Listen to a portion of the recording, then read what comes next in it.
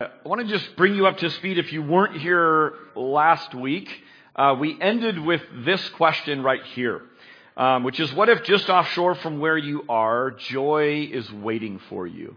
And as we sort of move forward in chapter 1 here of Philippians, I want to sort of pick up off of that. We've been thinking about, in this series, that the idea that if happiness is sort of how we experience the goodness of the ocean from the shores, it would appear that the ocean, there's a lot of ocean and then there's not much ocean. It sort of comes and goes, and that those things are really dependent on our circumstances as to whether things are happening good in our life or things aren't happening.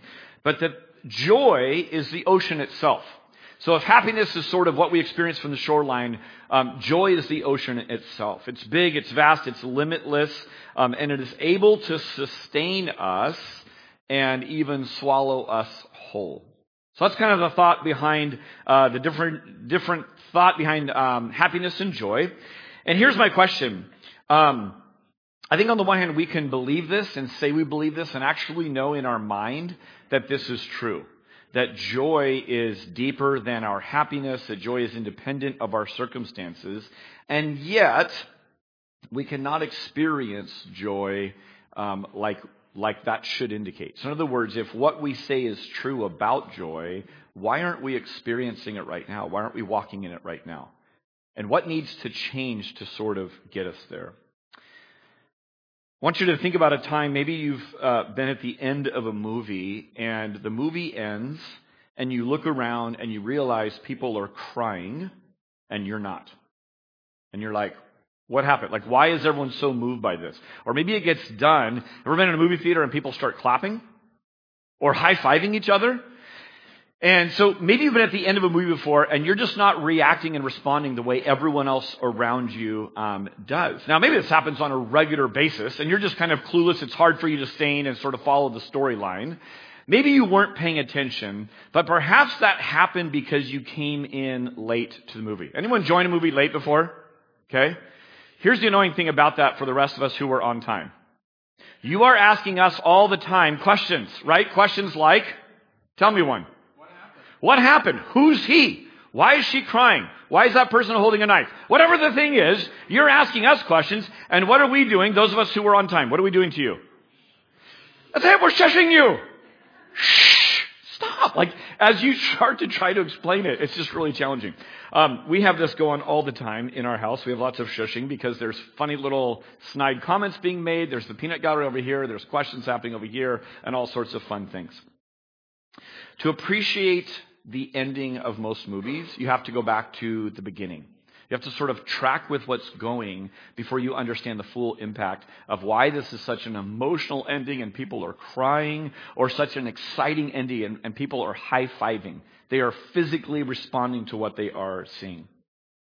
It's basically the same with Philippians.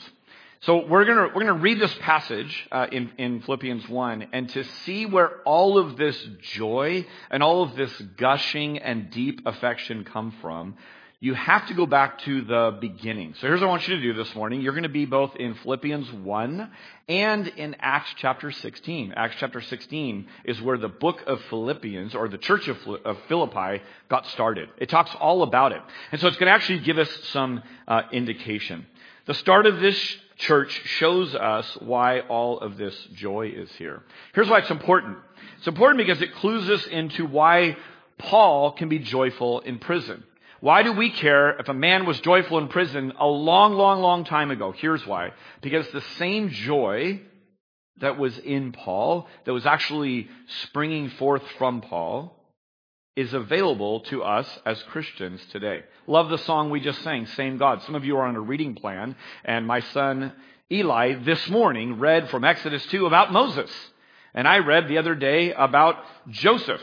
And so we're reading these stories in the Old Testament. And to read these stories and realize that the message of that song is that God's the same yesterday, today, and forever. So these stories aren't just here to entertain, they are here to instruct. They're actually stories to grab hold of and say, if Paul can be happy in prison, Maybe I could be happy and joyful in blank, whatever it is for you. So that's why we're looking at this. That's why this matters to us. And maybe, just maybe, joy is closer than I feel like it is today. Maybe joy is closer than I realize today. Philippians 1, starting in verse 3. I'm just going to read 3 all the way through 11 because it's kind of one continuous thought, and it says this.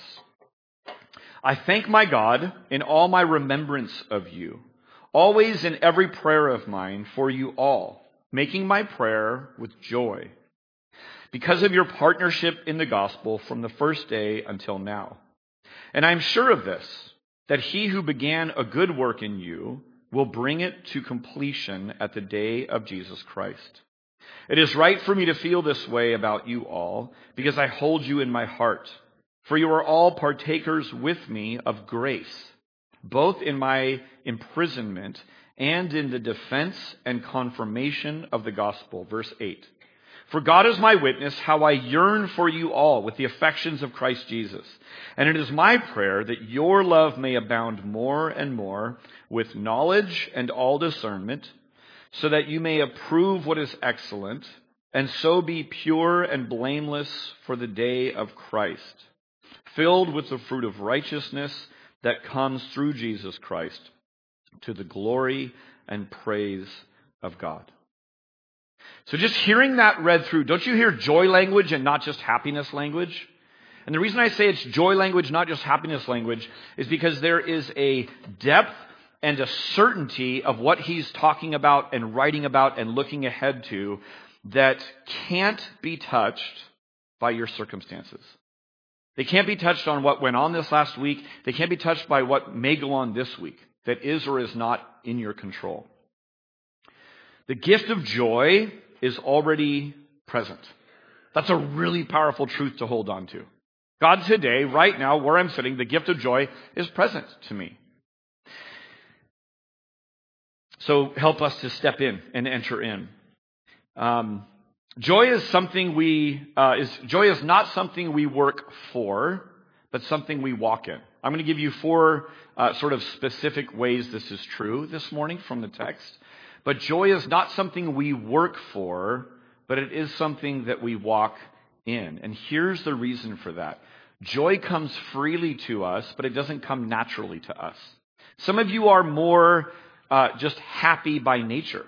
You are the glass is half full kind of person. I grew up with a dad like that. I tend to be that way.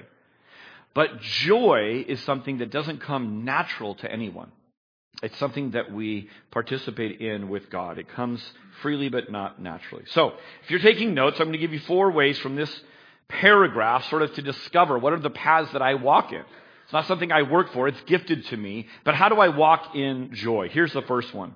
Oceans of joy are found in prayer. So if you're taking notes, write down the word prayer. And by the way, I don't often use this technique. Preachers love to use this, but they're all going to start with P today. It just sort of worked out that way. So, as you read this passage, wouldn't you love to pray the way Paul prays? When I read prayers in the Bible, whether it's Mary after she realizes she's going to give birth to the Savior and carry God in her womb, or whether it's Paul here, I just would love to pray the way that he does. Look at these words. Imagine praying all your remembrance of them, always in every prayer for all of them, there's joy in his prayer for them. I mean, these are really, really big words that if you circle and just sort of pair them together. Let me say this, whether you're at this church or you leave this church one day and move somewhere else and go to another church, you want to be prayed for as a congregant, as a member of a church. You want to be prayed for by church leadership the way Paul is praying for these Christians at Philippi. Doesn't that sound amazing? Like, don't you want your leaders praying for you this way? And let me just say, as a pastor, I want to be, and I ought to be, praying for the congregation that I serve with this kind of language. And so this is a bar to sort of reach for and look for and say, are my church leaders praying for me in this way? Pastor, am I praying for our congregation in this way? I mean, listen to the affection that's here. Listen to the belief that is in this prayer.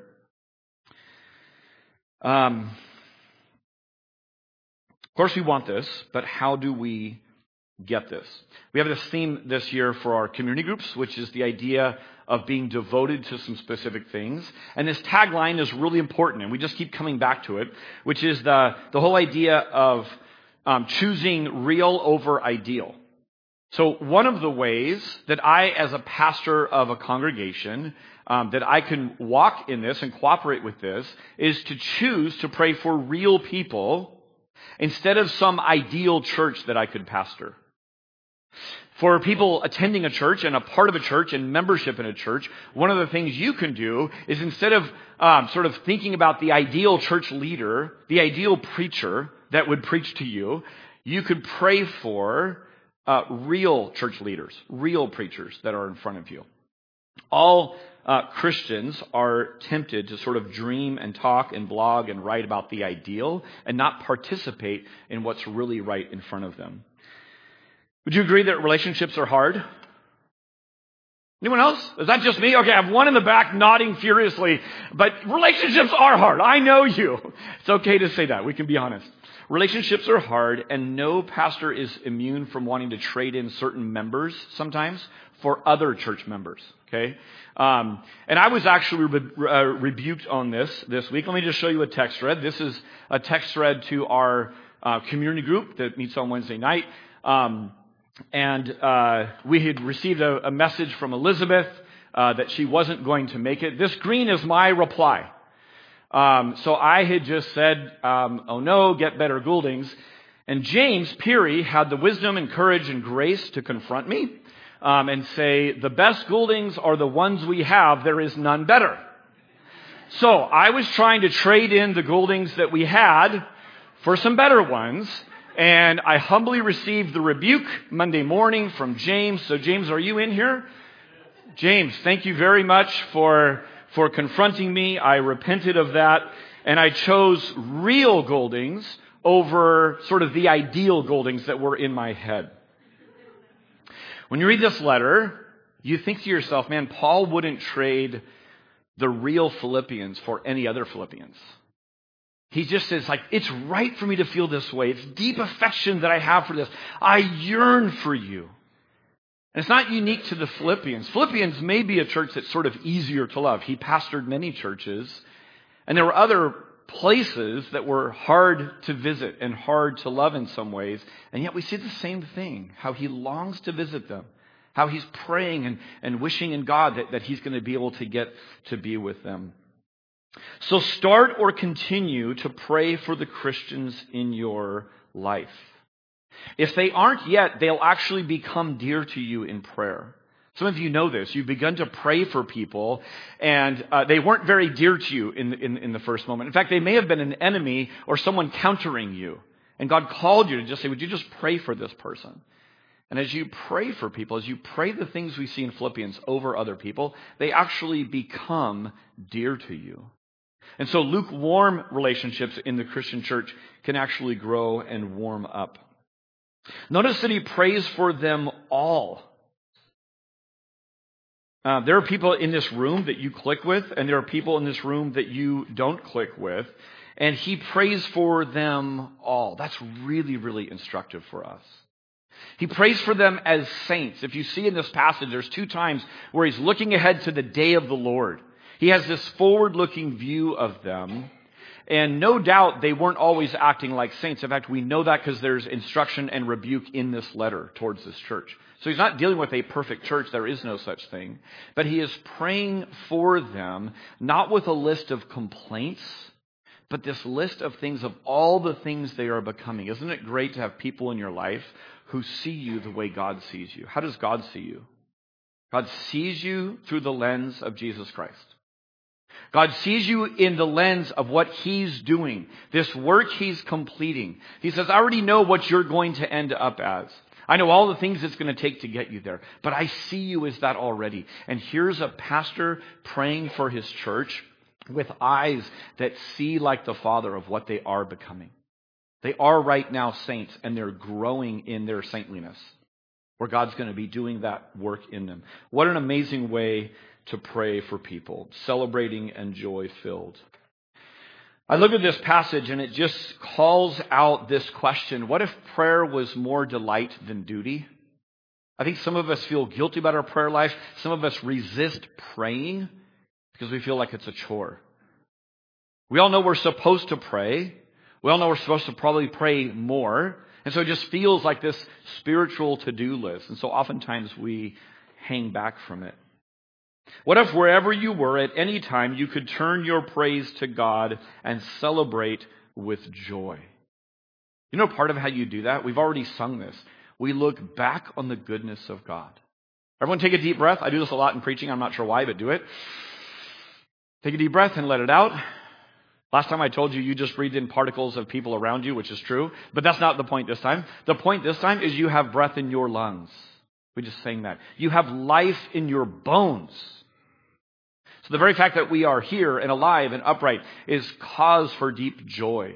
God, you've sustained us another day. You've gifted us another day. Jesus said, ask, seek, and knock. What if in prayer we just went ahead and asked? Not what we think God wants to say, not filtered, but just to ask. And just say, God, is there any way this could happen? Even if our faith feels mustard seed or less, we don't worry about that. We come to God with our prayer.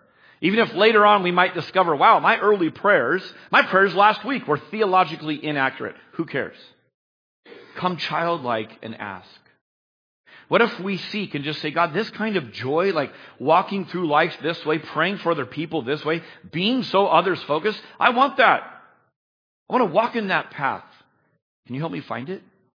I'm looking. I'm around. And what if we just knocked? What if over and over we did what Jesus said and we annoy God with our knocking?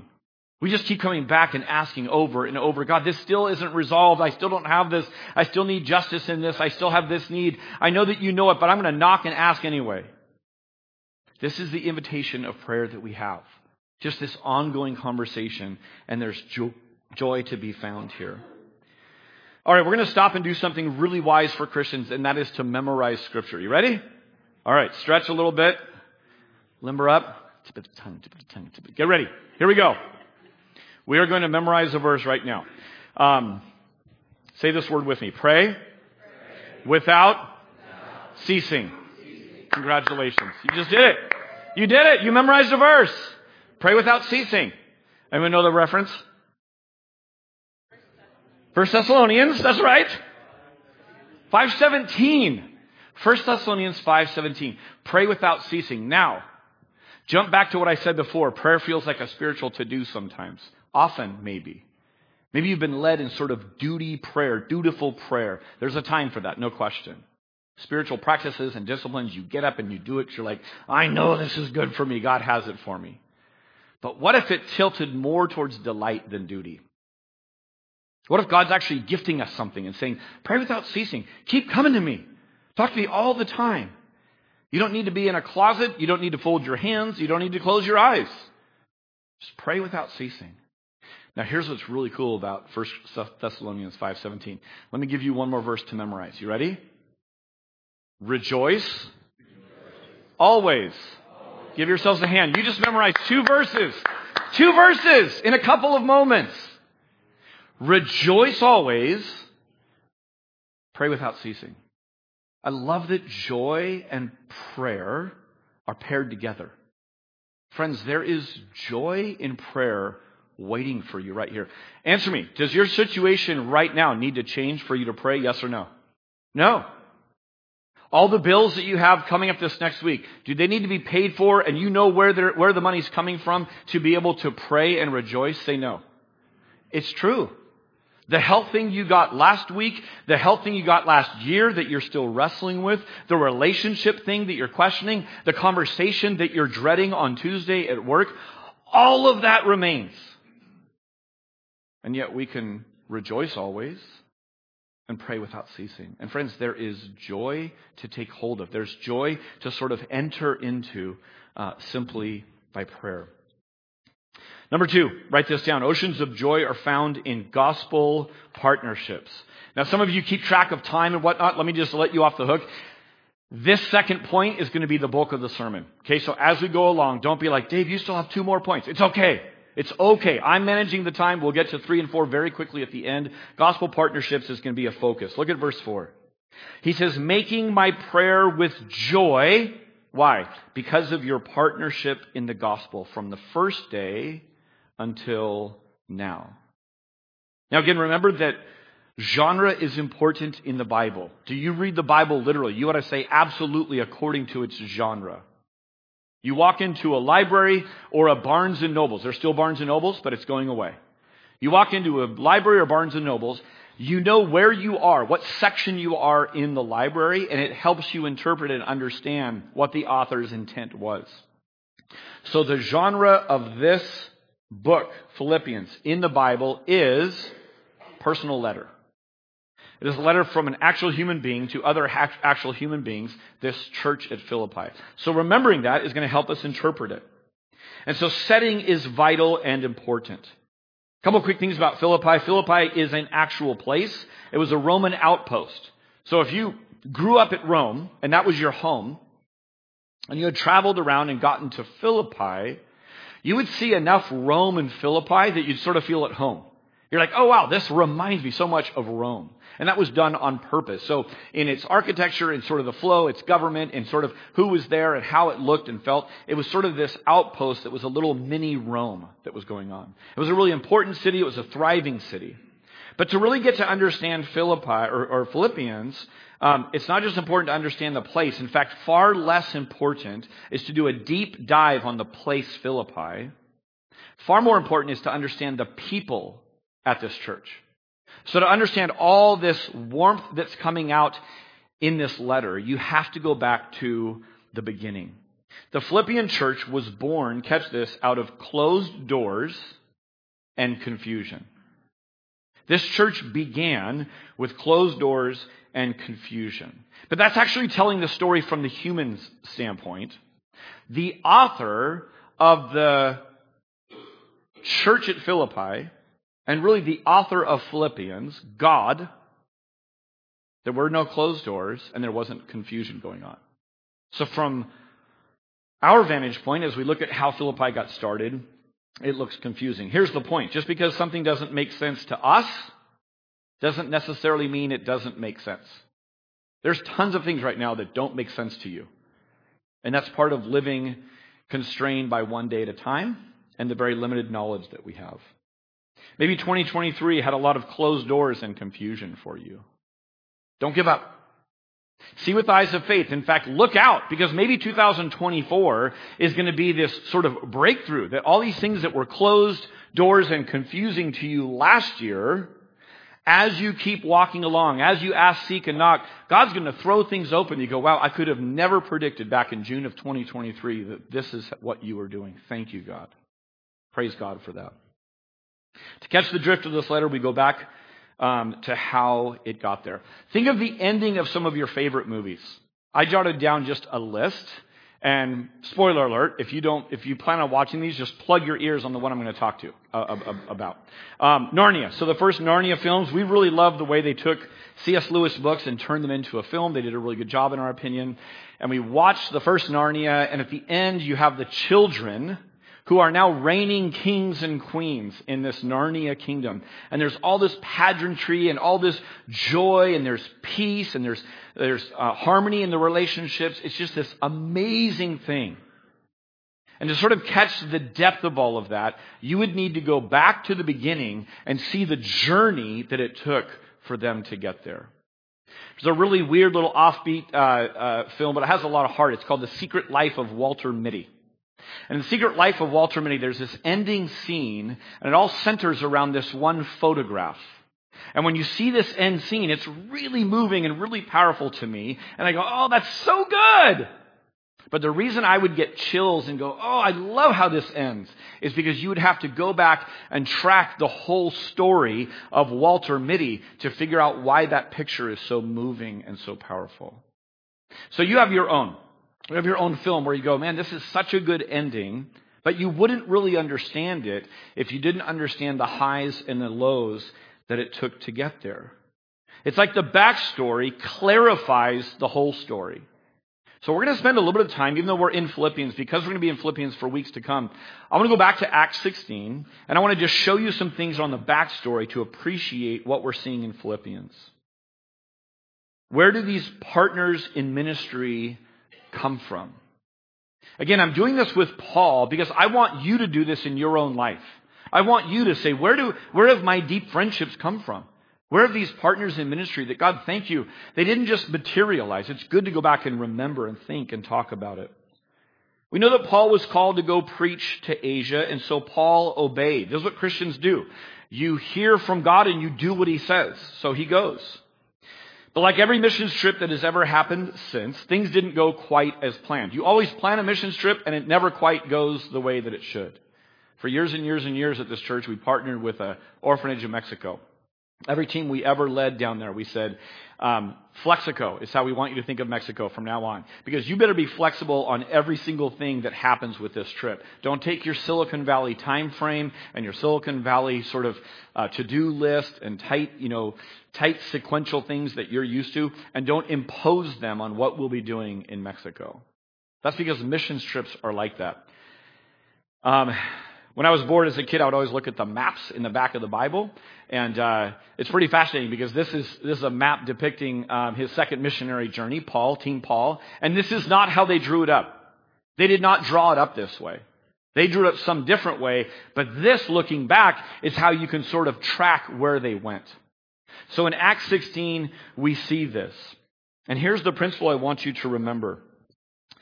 We talked about this when we went through the book of Acts, but people talk about the call of God. The call of God. And what I would say with the call of God is this. The call of God is not a one-time event.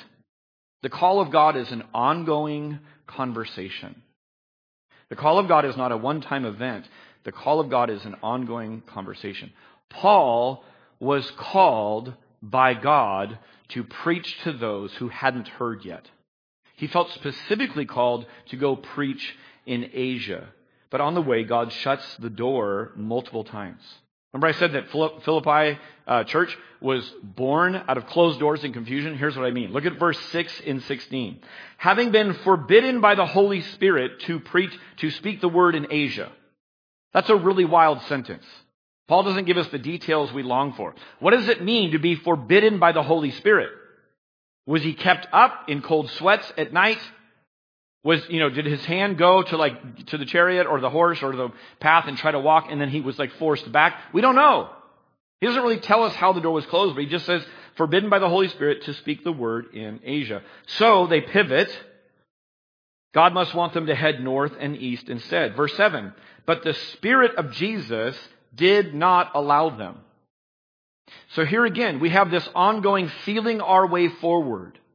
The call of God. Don't we want that to just be very specific dates and packing lists and time frame? It's just not how God works.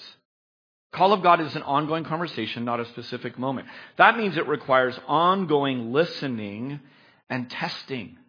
What is Paul doing? He's feeling his way forward. It was prevented here, so we're going to go over here. Here's where they end up. And we sort of covered this more in detail I get to use my laser pointer. It's so cool. All right. You guys probably can't even see that. But right up here, upper left of Asia, is the city of Troas. Do you see that? Can you see my laser? Ooh, you can't? Oh, it's pretty cool. So right here, right there, that's Troas. All right. Here's the point of Troas. If you follow this story, and I didn't get this until I was forced to have an assignment called Teach This in Church every Sunday. So when you have a deadline of you have to study this stuff, you see stuff you would never see at a casual reading. But what God is doing is he's forcing them into this pinch point of Troas.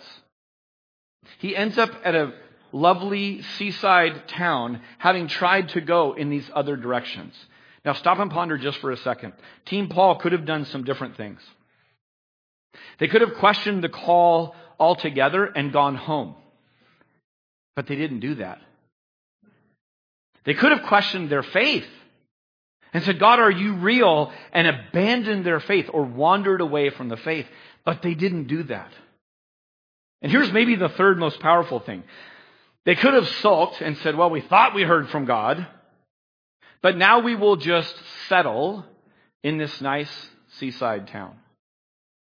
But they didn't do any of those things. They didn't question the call. They didn't question their faith. They didn't just settle where they were and get comfortable. They kept seeking the Lord. And then here's what happens in verse 9. I'll just put it on the screen for you. This is so good. And a vision appeared to Paul in the night. A man of Macedonia was standing there, urging him and saying, "Come over to Macedonia and help us." And when Paul had seen the vision, immediately we sought to go into Macedonia, concluding that God had called us to preach the gospel to them. I'll tell you how people try to sell this. People try to sell this that it's easy. You just get a dream from God. It's super clear and you go and do it over and over and over again.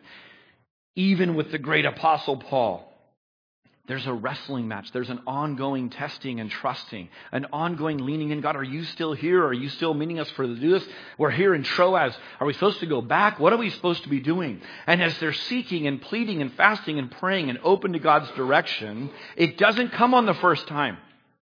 The Holy Spirit forbids over here. The Spirit of Jesus prevents over here. All of a sudden, a vision of a person from Macedonia. Where's Philippi located? In Macedonia, modern day Greece. Come and help us. Paul goes, "Oh, I get it." Like, why was he able to jump in and do this so quickly? He realized the trip isn't done. It's just different. God, you're steering me a little bit different than what I thought. I had already mapped this out 10 steps ahead of you. You got me right where I needed to be. And now we just have a hop, skip, and a jump over to Macedonia. Church, God might be redirecting you right now. He might have put something on your heart. You're like, I unmistakably know this is from the Lord. But He's redirecting you. Sometimes redirecting is wait. Wait. Wait. That's what you do when you push a little thing. Wait. So you're sitting there waiting. God, I'm in Troas. What am I supposed to do? Just wait. When God redirects you, don't let it derail you.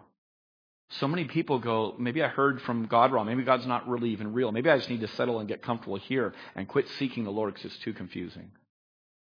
And Paul's such a good example. There's so much joy, so much good that's waiting for him.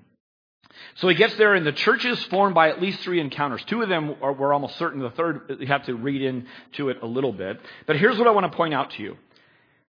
In each of these encounters that we see in Luke's and in Acts 16, we won't read them. I'll take them very quickly for you through it. It'll kind of ring a bell to you.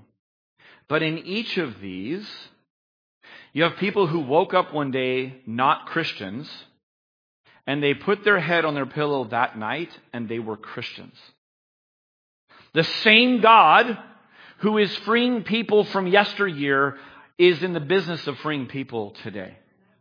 The same people who were spiritually dead and woke up one day spiritually dead and went to bed spiritually awake and alive forevermore is doing it today. So church, just let this sink deep inside of you. God, you're on the move right now in the people in my life and around me. Let me show you very quickly. Lydia. Lydia is a God-fearing businesswoman. She evidently was good at finance and fashion. And the way this church starts is atypical because Paul goes in, tries to find a synagogue. A synagogue had to have at least 10 men.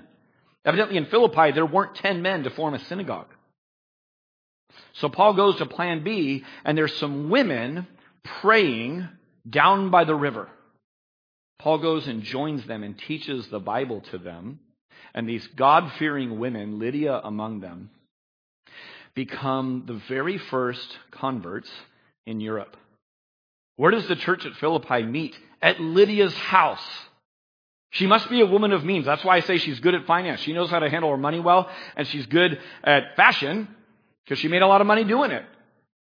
So the very first church, think of all the famous cathedrals in Europe. I think one of the most beautiful homes, churches in all of Europe is Lydia's house. Man, what a powerful thing. So Lydia becomes this ministry partner. She believes the gospel and is baptized. Take you to a second person. A girl is oppressed in slavery. She has a demonic spirit of divination. In other words, it's able to tell the future and say things about people. And men own this girl. And men are making large sums of money because of her prophetic ways, powered by demons. And Paul comes along, and what does Paul do? He casts out the demon in the name of Jesus, and the owners are ticked off, and they get Paul and Silas thrown in jail. Third encounter. They're in jail. A jailer comes to work that day, just a blue-collar dude showing up for work. A day just like any other. I'm going to work the jail, do my thing. You guys know the story, Acts 16. Paul and Silas are singing in jail. It's around midnight. Don't just read past that. They are singing in jail. Worship service is kind of easy in here. Temperature okay this morning? We good? Chair to your liking? Not too hard, not too soft, right? Man, it's easy to worship God and praise God in here. They're in jail. They're just having this worship service. God sends an earthquake. They have their ticket out to freedom right there. They choose not to take it. And they communicate to this jailer, we're still here. Spare your life. You've done your job. This isn't on you. And this jailer leads his family in putting their trust in Jesus Christ and having their life completely transformed. Not only is his life spared, his eternal life is spared. Man, it's so good to see these stories. This is the start of the church. Do you see the diversity of people that formed the early believers at Philippi? Do you see the diversity of rescue? No one's story is quite the same. That's why we can't really package and manufacture discipleship and evangelism the way that we would sort of like to here in the Silicon Valley. It just doesn't work that way. So about 10 years have passed since these events, and he's writing back to them about that time. Gospel partnerships are formed by God and by God's people walking in God's ways. And he does it in a variety of ways. We're going to learn more about this as we go. But more than any other church that Paul was in partnership with, think of all the ministry partners that Paul had on his deathbed as he just looks back on this long list of people. Uniquely, this church, this group of believers in Philippi and Macedonia, offered Paul financial support for his ministry. Look at 2 Corinthians verse 8. It says, "For in a severe test of affliction, their abundance of joy and their extreme poverty have overflowed in a wealth of generosity on their part. For they gave according to their means," he's talking financially here, "as I can testify, and beyond their means of their own accord." God loves a cheerful, willing giver. "Begging us earnestly for the favor of taking part in the relief of the saints." Look at verse 5. "And this not as we expected, but they gave themselves first to the Lord, and then by the will of God to us." What a beautiful picture of sacrificial giving in some very tangible ways. Financial help is tangible. It's tangible to give it to Paul and support the work he's doing. It's tangible on the other end. Hey, we love you, and churches love you, and Christians love you, and here's a gift, a financial gift to help you out of your struggle right now. But he's calling out something. He says, more than just the finances, though, which says a lot. It says where your heart is at. You gave yourself to us. And this is how Paul tried to minister in return. So NBC, there's joy in gospel partnerships. I want to show you something that I haven't shown in a little while, but this is a play button. It's a big idea around here that sort of talks about not just a vision for all Christians, but this shows process.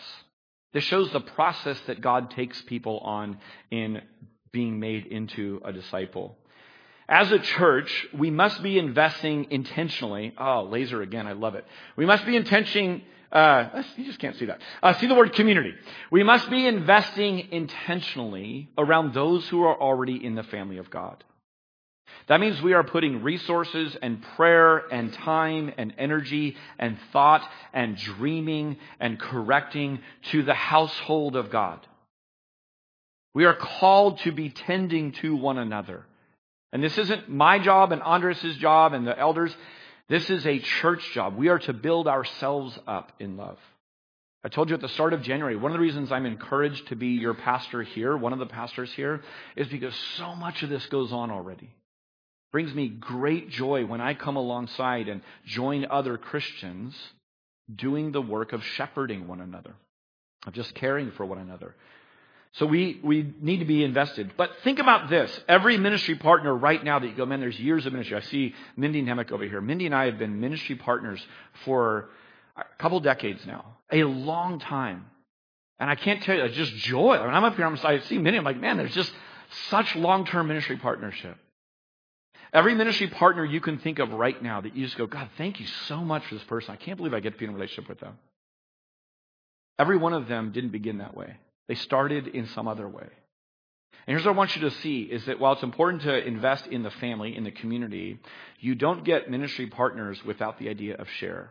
The word share around here means two very specific things. It means evangelism, which is just the summary of Acts is Acts 1:8. You will be my witnesses. Here, here, and here. Just around the whole world. You know what the kids are learning this morning? The kids are learning this simple message this morning. That every one of them has a mission. That in Jesus Christ, we're called to something. We have an activity. We're ambassadors. So they're learning about that right now. We want to instill that from day one.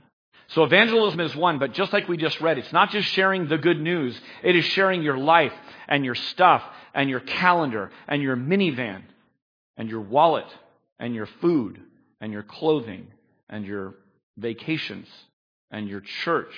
It's sharing all of these things and giving it away. Let me just point out three things. Think about Lydia for a second. NBC. I want us as a church, how do we continue to lean in to bringing Bible studies to places of worship that aren't inside the church? Down by the river was a place of worship. They didn't know it yet, but their lives were about to be transformed as the Bible was taught to them and they heard a clear message of the gospel and they were transformed by that. Jim works in a firehouse, and for years we just get to hear different things about Jim. In fact, you're really good at this, not just in the firehouse, but how do we just get little Bible studies going? I love bumping into Christians. I see Christians at Starbucks and Pete's sometimes, and Jim carries a giant Bible. You can't mistake it. I'm kind of incognito. I'm not ashamed of the gospel, but I might be doing this. Not so with Jim. You see, it's a Bible study. We're taking the Bible to Starbucks, right? Let them pay the finances on that building. So how do we do that? Man, there's campus clubs going on. Santa Teresa High School has a Christian club. Pioneer High School has a Christian club. Reed Elementary is beginning to develop a Christian club. Pray for these. Support these. Find students who are doing them and encourage them. Say, man, we're with you in prayer. We're so excited that the Bible's being taught elsewhere. Future Lydias. Future ministry partners like Lydia are coming from those. Here's the second one. Think about this slave girl. Man, this slave girl sounds a lot like child pornography. It just sounds like pornography in general. That there are wicked men and wicked people, probably mostly men, benefiting and making money off of enslaved people. One of the most horrific stats, and one of the things that keeps me so involved in foster care, is a large percentage of those who've been sex trafficked here and around the world, but think about here specifically, have spent time in the foster care system. Why is that? It's because there aren't adults in that child's life saying, if this child were ever to get taken from me or go missing, I would not stop until I found them. I would pursue them to the ends of the earth. I would drain every resource I have to go and fight for this kid. Foster care is one of the ways God transforms lives from slavery, physical and spiritual, into freedom, physical and spiritual. Church, we have families in our midst right now who have and are doing this act of mercy, and it's one of many. When you give your life in a way that just says, I'm going to take you in and free you. We have men, young future men and future women next door who are coming to this church and showing up. And as we invest in them, as we give acts of mercy, we are preaching the gospel. They're future gospel partners. Let me give you one more. The jailer and his family. How was he saved? He was saved in this way. He saw some people that valued Jesus Christ and his life as more important than their freedom and comfort. That's so instructive. Do people around you know you that the way you handle trials, the way that you handle things is that you praise God no matter what, even when you're in jail, And when you actually have this path out to just make it easier and better for yourself, do you live in such a way that you so treasure Jesus Christ and what He's doing on the planet, which is to be a witness and to make disciples, that you actually choose to disadvantage yourself to advantage a blue-collar worker who came to work that day and worked the jails? And that's so powerful. This is the early church at Philippi. So NBC, how do we value Jesus? And just keep stirring up what we're doing here and keeping the day of the Lord in our mind so that we live in such a way that future ministry partners would come from here. So don't miss that intentional investment. Let me show you one more intentional investment. That is that not only should we intentionally invest in people who aren't here yet, but we should intentionally invest in people who are here. Lucas made comment about the dudes' night that happened Friday night and Saturday night. You would not have recognized this place. A ton of hard work, a ton of investment in heart, soul, mind, and strength went into our young men at this church. And you know what this event was about? This event was about the core community. Many youth events will say, hey, invite your friends, and we put out a bunch of flyers, and we blanket the thing, and we say, hey, let's get everyone here. That's a share event. That's really important. But this event very specifically was this. He had this theme of saying, man up. So there was some Bible study that went on. There was some prayer time that went on. There was a message that went out to our junior high and high school students that said, here's what it means to be a godly man. And by the way, we're going to have a ton of fun doing it. And this isn't an event for them. This is an event for you. We're going to build into you and invest in you. Josh, raise your hand for 1 second. Lucas, raise your hand for 1 second. You want to know how to pray? Have them find rest in the next 48 hours because they're still depleted and sort of like on the low from this night. I know from my own kid, there wasn't a lot of sleep that happened. That wasn't the point. Let me give you two more examples. Rich, would you come up here? I want Rich to tell you about something that's going on. Every time you're meeting in a community group, you are developing and growing ministry partnerships. Simply by being here, that's a part of what's going on. It's happening in sort of this small, unseen way. Rich has a community group that meets on Sunday mornings, and I just want you to share about that. Yeah, so we're doing a study called The Good and Beautiful Life. It's part of a curriculum for Christ-likeness. And the whole idea is if you want to end up more like Jesus at the end of 2024 than you are now, something has to happen. You can't just watch Netflix, right? You got to do something. And three things that need to happen. Number one is you got to know some things. Particularly, you got to know more accurate things about God. Secondly, you got to do some things, and that tends to be spiritual practices. So, for instance, one of the it's a study on the Sermon on the Mount and the practices that Jesus says, the life that Jesus says that Christians should live. One of the practices is how to live without worry. Well, the practice is how to do anxiety-busting prayer rather than anxiety-enhancing prayer, right? I've done anxiety-enhancing prayer, but this is anxiety-busting prayer. So that's a spiritual practice that you're going to do during the week, and then we're going to come back and talk about it the next week. So each week has a spiritual practice that ties in with the theme. We're starting 2 weeks from today, but this morning at 10:45. If you go down that hall all the way to the back, right before you get to the backyard, there's actually a room back there. And that's where we're going to meet at 10:45 as an interest meeting to find out more about it. So I encourage you to come. Thank you, Rich. Yeah, I encourage you to check that out. And again, I've said this from this place, but Rich is a dynamite person to be leading this class. Just really incredible because, Rich, you've practiced this and you see the benefits of it and you're walking in it. So I appreciate that about you. Listen, one more thing. You're going to hear more about this in the weeks ahead, but we have different times of retreat and camps. Those are times where we're investing often in people who are already here, and we have a women's retreat. I think we should call it a women's regroup once in a while. Sometimes you just need to regroup, and we just had a men's one in the fall, and there's another one coming up, and so you're going to hear more about that. But these are opportunities to grow in ministry partners. One last word before I move on to point 3 and 4, very quickly, like I promised, is this. If you are married today, your most important ministry partner is the one who gave you your ring. Your spouse, and investing in that partnership is vital. I can't tell you the trickle-down effect, sort of the cause and effect of kingdom gospel good that comes from a growing, healthy, and whole marriage. If you are at this church, you're going to get sick of hearing about this. And if you're struggling in your marriage and it's hard to hear these kind of words, just brace for hard. We talk a lot about this. Because one of the ways that pastors fail is they go off and win the world and they lose their spouse. They lose their family. They have that all completely wrong. God wants all ministry, actually, all joy, actually, to come out from our relationship with Him first. And then our very closest neighbor who we're loving as ourselves. Who's our closest neighbor? It's our spouse. Who's our closest ministry partner that we should invest in and be grateful for and pour into and pray these things that it's our spouse. So man, I can't stress that enough. Kingdom good and world good comes from tending first and most to your marriage. All right, I promised I'd be quick. Here's the next two. Oceans of joy are found in God's promise. Verse 6 is so powerful. And I'm sure of this, he says.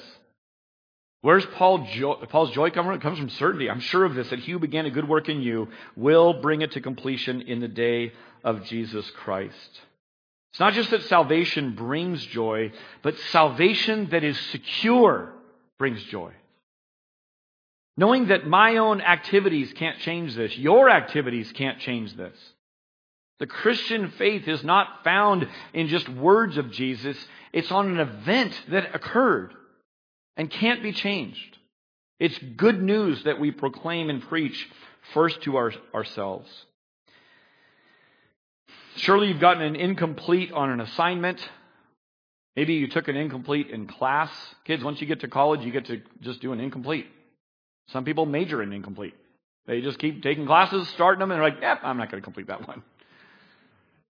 You know what's amazing? You think back, like, why did you take it incomplete? Maybe you got bored. Maybe you just got too hard. Maybe it was like just too length of time. Maybe something changed in yourself, circumstances. God never gets bored working on you. God never loses interest. He doesn't get distracted. Things don't get too hard for God in His work on you. He doesn't throw up His hands and go, well, let's just start over. He doesn't chuck the Gouldings like I was trying to do. He restores. He keeps them.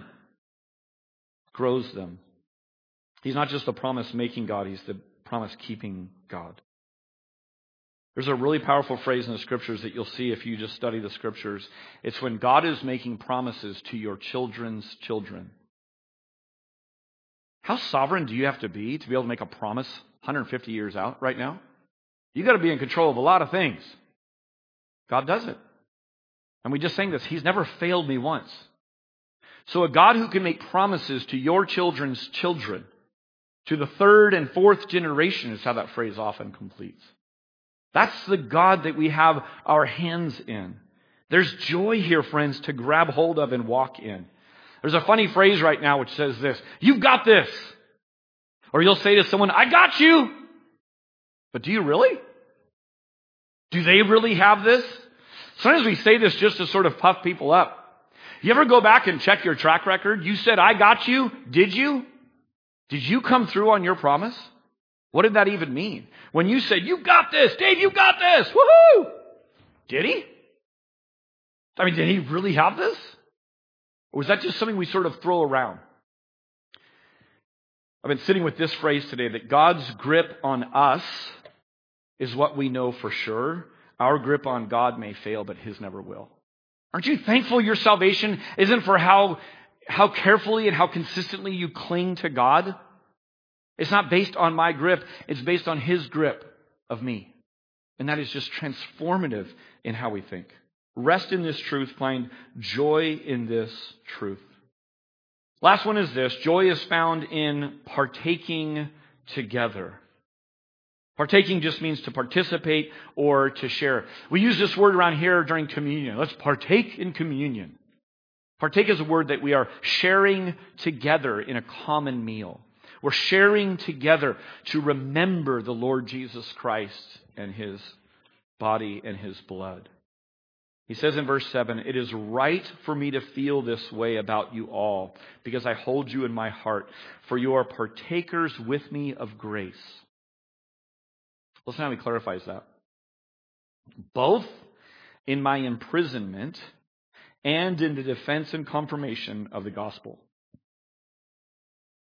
The joy of rich relationship and deep, godly, appropriate affection is not attained with ease. When we hear that we're partakers of grace, we all go, woohoo! When we talk about imprisonments and defense of the gospel and confirmation of the gospel, how is the gospel confirmed? Often through hardship.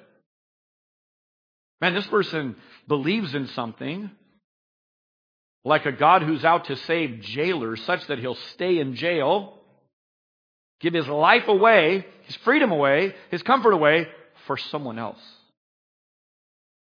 Our group on Wednesday night, we just call ourselves the Grace Group. You know why we call ourselves the Grace Group? Because we know we're going to need it. Every single week, without fail, we need grace.